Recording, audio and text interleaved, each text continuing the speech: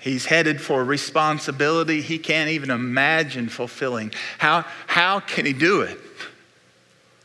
I mean, our minds stagger. We can't even imagine. How can this man, how can he do this?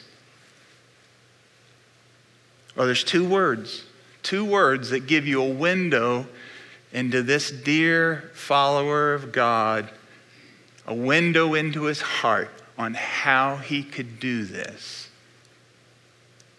These two words are found in verse 5. I want you to look. Verse 5, then Abraham said to his young men, stay here with the donkey. I and the boy will go over there and worship and come again to you. Here are two words that give me an insight into the thinking of Abraham and how he could do this. The first word is the word worship. Worship. Again, folks, listen, this is another first. This is the first time worship is mentioned in the Bible. The first time the word worship. He's worship. He's going to go worship. What does worship mean? Worship means to express worth. It means this, lordship and love. That's what worship is. Worshiping God means recognizing his lordship, but it is out of devoted love. Abraham loves his son, but not above God. Abraham loves his son, but he does not worship his son. God is first in this man's heart. How can he do it? Because he worships God.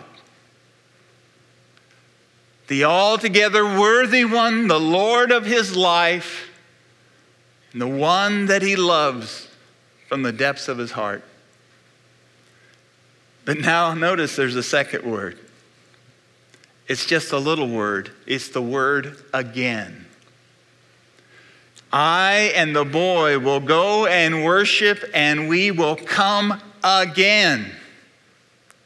Abraham told those two young men, my son and I are going to go up there and worship, and we are coming back again. You know what that word again tells us? Trust. Trust. He is trusting in the God who cannot lie. God Almighty has told him, in Isaac, you will have all your descendants. In Isaac, the world would be blessed. In Isaac, he is the son of the promise. And God is asking me to take the life of Isaac. How can he take his life and still be the one who will bring the promise? How can it be? Well, Abraham somehow had worked the answer out in his mind. And we're not told in this passage what the answer was, but we're told 1,800 years later by the writer of Hebrews, this is what Abraham was thinking. Hebrews 11, verse 17. By faith, Abraham, when he was tested, offered up Isaac, and he who would receive the promise was in the act of offering up his only son, of whom it was said, through Isaac shall your offspring be named. He considered that God was able even to raise him from the dead, from which, figuratively speaking, he did receive him back. Isn't that staggering? This man's faith, staggering trust. God has said, in Isaac will come my inheritance. He is the God who cannot lie. If he asks me to take my son's life, then the only answer is he must be intending to raise him again from the dead.